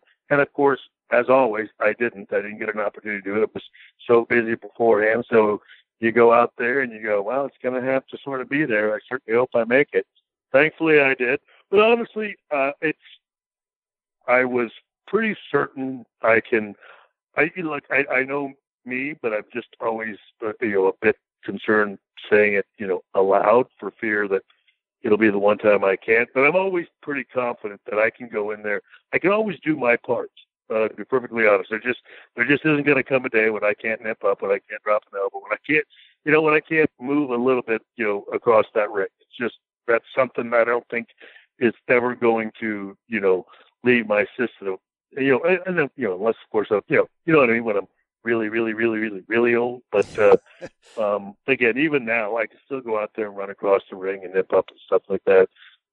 So it'll be a few years before I can't do that kind of stuff. So I'm always confident that I can do that. But how it blends together with somebody else, that's the unknown that you don't know, and that's where the wheels could fall off. So that's why I always stay out of the ring, because it's just easier, better safe than sorry. I can certainly respect that. Now NXT going, like we said, to the USA Network, 2 hours live. It's in a lot of ways it ups the ante to a lot of degrees. Every week, 2 hours, 8 to 10 p.m. Eastern, USA Network. The fact that it happens to be on the same night, Sean, as the launch of a rival company in AEW has people talking Monday Night Wars all over again. I love that idea. I love that conversation. But I even better, Sean, like the idea of how much is this a competition of NXT against Raw and SmackDown? Because we've had Hunter on this show before, and we said, what is WWE proper's biggest competitor out there? And he said, look, it's NXT. Those are the guys at the takeovers who are pushing everyone to be better. Sean, can this actually turn out to be a war where that yellow and black brand on NXT has the potential, either ratings-wise or critical-wise, to outshine Raw and SmackDown? Yeah, well, again, and that is not to minimize, the other guys at all, but certainly from our talent standpoint, that's the way they look at it. They are much like everybody who's in the wrestling business. They're in competition with everybody. Again, all of them across the board. Everybody has friends. They're, much like we did back in the day. But we were all still competitive, even when we were sharing the same locker room. And that hasn't changed in the wrestling business. Everybody that gets in that ring is competitive with every other person that gets in that ring. And NXT is no different. They're going to go out there and they're going to compete against every wrestling genre that is out there as far as they're concerned. And look, I mean, it shouldn't be any other way. I think everybody should be doing that. And the people that are the big winners of that are all of us that get to watch. But make no mistake about it, the men and women of NXT look at the entire world as their competition, and they want to go out there and show everybody why they think they're the best and why you should be watching them. And on USA, on Wednesday night, you're going to have that opportunity, and they're going to let it all hang out. It is going to be a blast, and this is going to be fun for not only them, but for every wrestling fan walking the face of Gas Green Earth. Now, you've been there for a little while working with the men and women of NXT and the WWE Performance Center. Aside from this USA move, which obviously is massive, what is the thing that really you've taken the most pride from that you've been able to contribute on a day-to-day, week-to-week basis at the Performance Center? Well, I think helping the guys that I work with advance in areas. I guess the thing that I always enjoy is when these guys and girls that I work with who have been in the wrestling business, some of them for 10 years, 12 years, and they look at me and they go, I have literally never heard that. I think that's the thing, that I enjoy most when I teach them, let's backtrack. When they are somehow, because I don't know if I teach anybody anything, but they are somehow enlightened by something I say, and they look at me and they say, I've literally never heard that. I've been doing this for 10 years, and no one's ever said that way or made me look at the wrestling business this way. You look at the wrestling business this way. Those are the things that I enjoy the most, because as I told them when I got there, one of the things I want us to do is to not think about, the way wrestling's always been. So much of this job is about pushing to the future. And the only way you can do that is by taking risks. You've got to push yourself. You've got to take chances. We already know what works. The only way to find out what's going to continue to work, to continue to grow, is to stretch yourself in a creative way and do things that you haven't always done and get outside of your comfort zone. And, myself and our group has really enjoyed is that we've all been growing and learning together about taking the wrestling business into the future. We know what works, what's going to work tomorrow, next week, and a year from now. That's the joy of the wrestling business, is continuing to expand as a performer, both professionally and creatively. Well said indeed. He's a two-time WWE Hall of Famer. He's the Heartbreak Kid. He plays a big role in what NXT is doing, and they're moving. Wednesday, September 18th, USA Network, 2 hours live every single week beginning 8 p.m. Eastern. Sean, it's been great going up and down the road with you. Could have gone in millions of directions. We appreciate your candid responses. And, I don't know if people have regrets in their career, but if you ever want to have a rematch with Brett in the locker room in Hartford, I got your back. All right? I got your back, Sean. All right. Thank you very much, guys. Great talking to you. Appreciate it. Take care. Wow. Look, when it's HBK time, Adam, as we mentioned in that interview, is there 5,000 questions you can ask him? Yes. I like this version of HBK. What do you think his emotion was to your final question? Look, I was having fun. Was it, maybe it was a counter jab from me because he no-sold our question so badly on coming back and all that. But, yeah, he might have thought I was a dick. I almost felt bad afterwards. But as you and I were talking offline, I had much, much worse questions lined up for him involving. Just say for the record, I was not banging Sunday. And we decided for the sake of decency not to run those. But little jab I took at HBK. Adam, I like the breakdown of his mindset on coming back. And we all didn't want him to come back in Saudi, and he did. And he did punt in certain aspects of the comebacking questions. But at the end of the day, Adam, do you think the Saudi Arabia thing came more down to not even being a company team player, just, hey, Sean, we'll pay you like 5 years worth of salary to go wrestle one match for the Sultan? Absolutely. And you know what? There's a lot of things I don't like about the Saudi Arabia deal, the blood money in the sand and them going over there. But the one thing I will not do is, shame the performers for taking the payout. So if Sean is offered, I'm making up a number, purely making up a number. But if they're like, hey, Sean, one match, $5 million, would you say no to that? See, I was thinking probably wouldn't. Off the top of my head guessing. I'm like, what if they offered him like, $500,000 for that match or $750,000? Like whatever it is, it was worth You'd him have to take it because doing. Like Sean's probably well off, a lot of money in the bank, wrestled for many years. But for any retired anyone, by the way, and I know he's back at work with NXT, obviously, but any retired anyone, and he's in his 50s, you get offered 5 years worth of prime salary, or whatever for an average person in one night. Yeah, you're going to buy that vacation home. You're going to pay off your son's college. You're going to do all that. So I'm not mad at that. I'm just mad at him being done after that. Well, that's your fault. You built up this Dolph Ziggler HBK thing that was never going to happen. Don't tease the bag. All right, I told you so many mess. times that they're not going in that direction. Sean, you just refuse to believe the bag, bro. Okay, I was ready for the mess. I love HBK in this coaching role. I love how he broke down what makes NXT good, the formula, the flavor.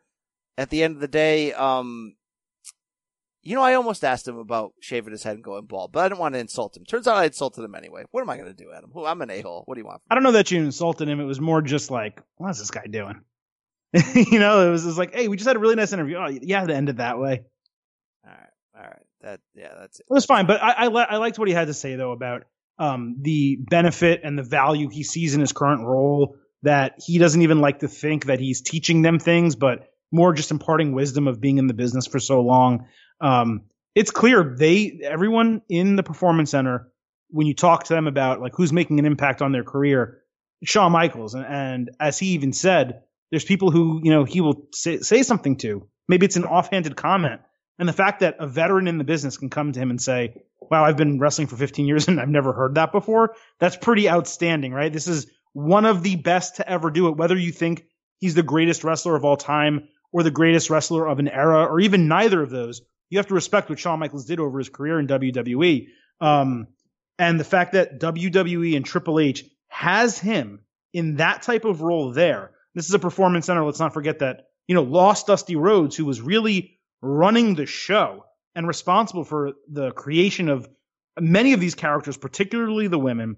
But to get Shawn there at this juncture and have Triple H now with HBK, Brian Road Dogg, Jesse James over there, and all the other guest coaches that they have, they're doing something very special at the Performance Center.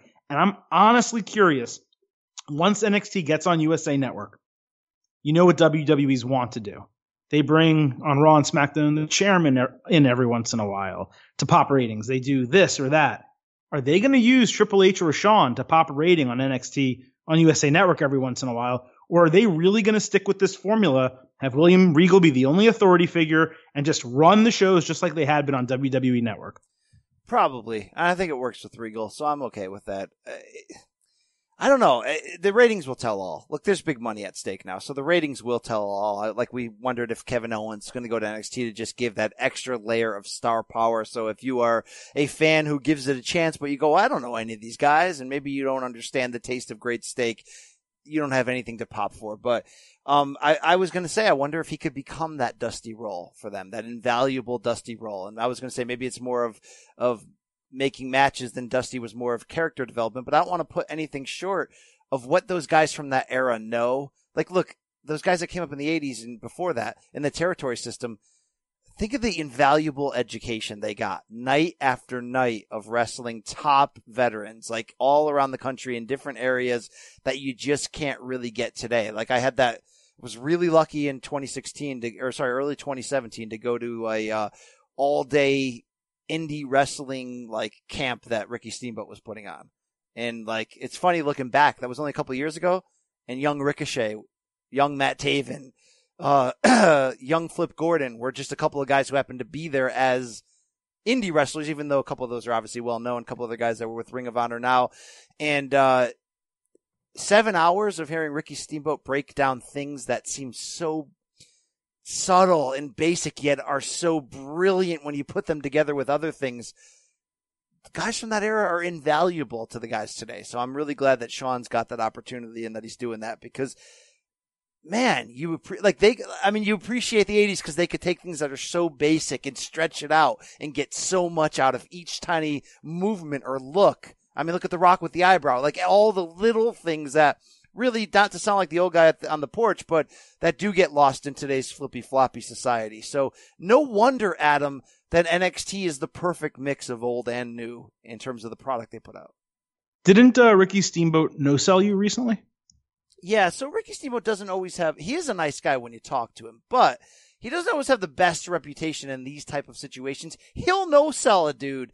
So, he not only no-sold me in the reference you were making at this most recent WrestleMania in New Jersey, when he clearly saw me getting up pulling out my phone to take a picture of him and I because I love the man, and he straight up turned right in my face and walked away. But let's not forget in Orlando at WrestleMania 32 in 2017, which was 2 weeks after I spent a full day with him and then talked with him on the phone a week later for an hour, that he parked next to us when we pulled into the lot.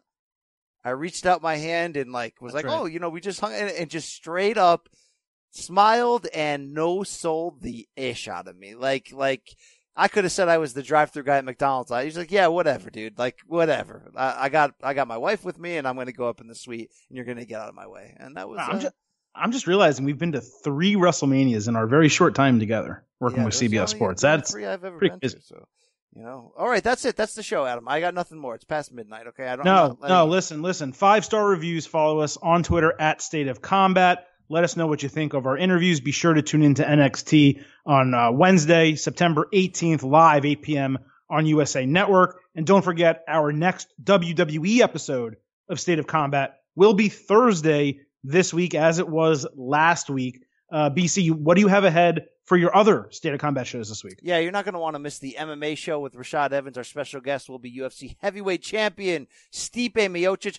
Is he going to do that John Jones super fight at heavyweight? I'm going to talk to him about that and much more on the boxing show. We got some big-time guests as well. Look, that co-main event for that Spence Porter pay-per-view on September 28th, David Benavidez Jr. and Anthony Jarrell. I got both guys coming at you. You're not going to want to miss this one. Yeah, that's it, Adam. I don't want to talk anymore. All right? Well, too bad. I have one question on the way out. Give him a tease for the boxing show. Should the Fury fight have been stopped? It's a long debate. It's a long debate. Do you want to take the unbeaten lineal heavyweight champion of the world who can still keep coming but has a little bit of block division and say, no, you're done? Would it have been stopped for a lesser fighter? Yes. This is the unbeaten heavyweight champion. Would it have been stopped if it wasn't on ESPN promoting the lineal heavyweight champion 17,000 times on the broadcast? Yeah, or ESPN going into the corner and letting Fury's corner know that the cut was caused by a punch and not a headbutt, which they already should have. A lot of wild things going on there. No slander against Joe Tess on this timeline at the moment, but wow. All right, that's it for the show. The interview's over. Say goodbye, Adam. Kano, say goodbye. Good night. Say goodbye. Goodbye. Okay, now get out of here. That's a little rough, Randy. Yeah, but it is rough. Yeah, wrestling is a rough sport. And that's it. We out.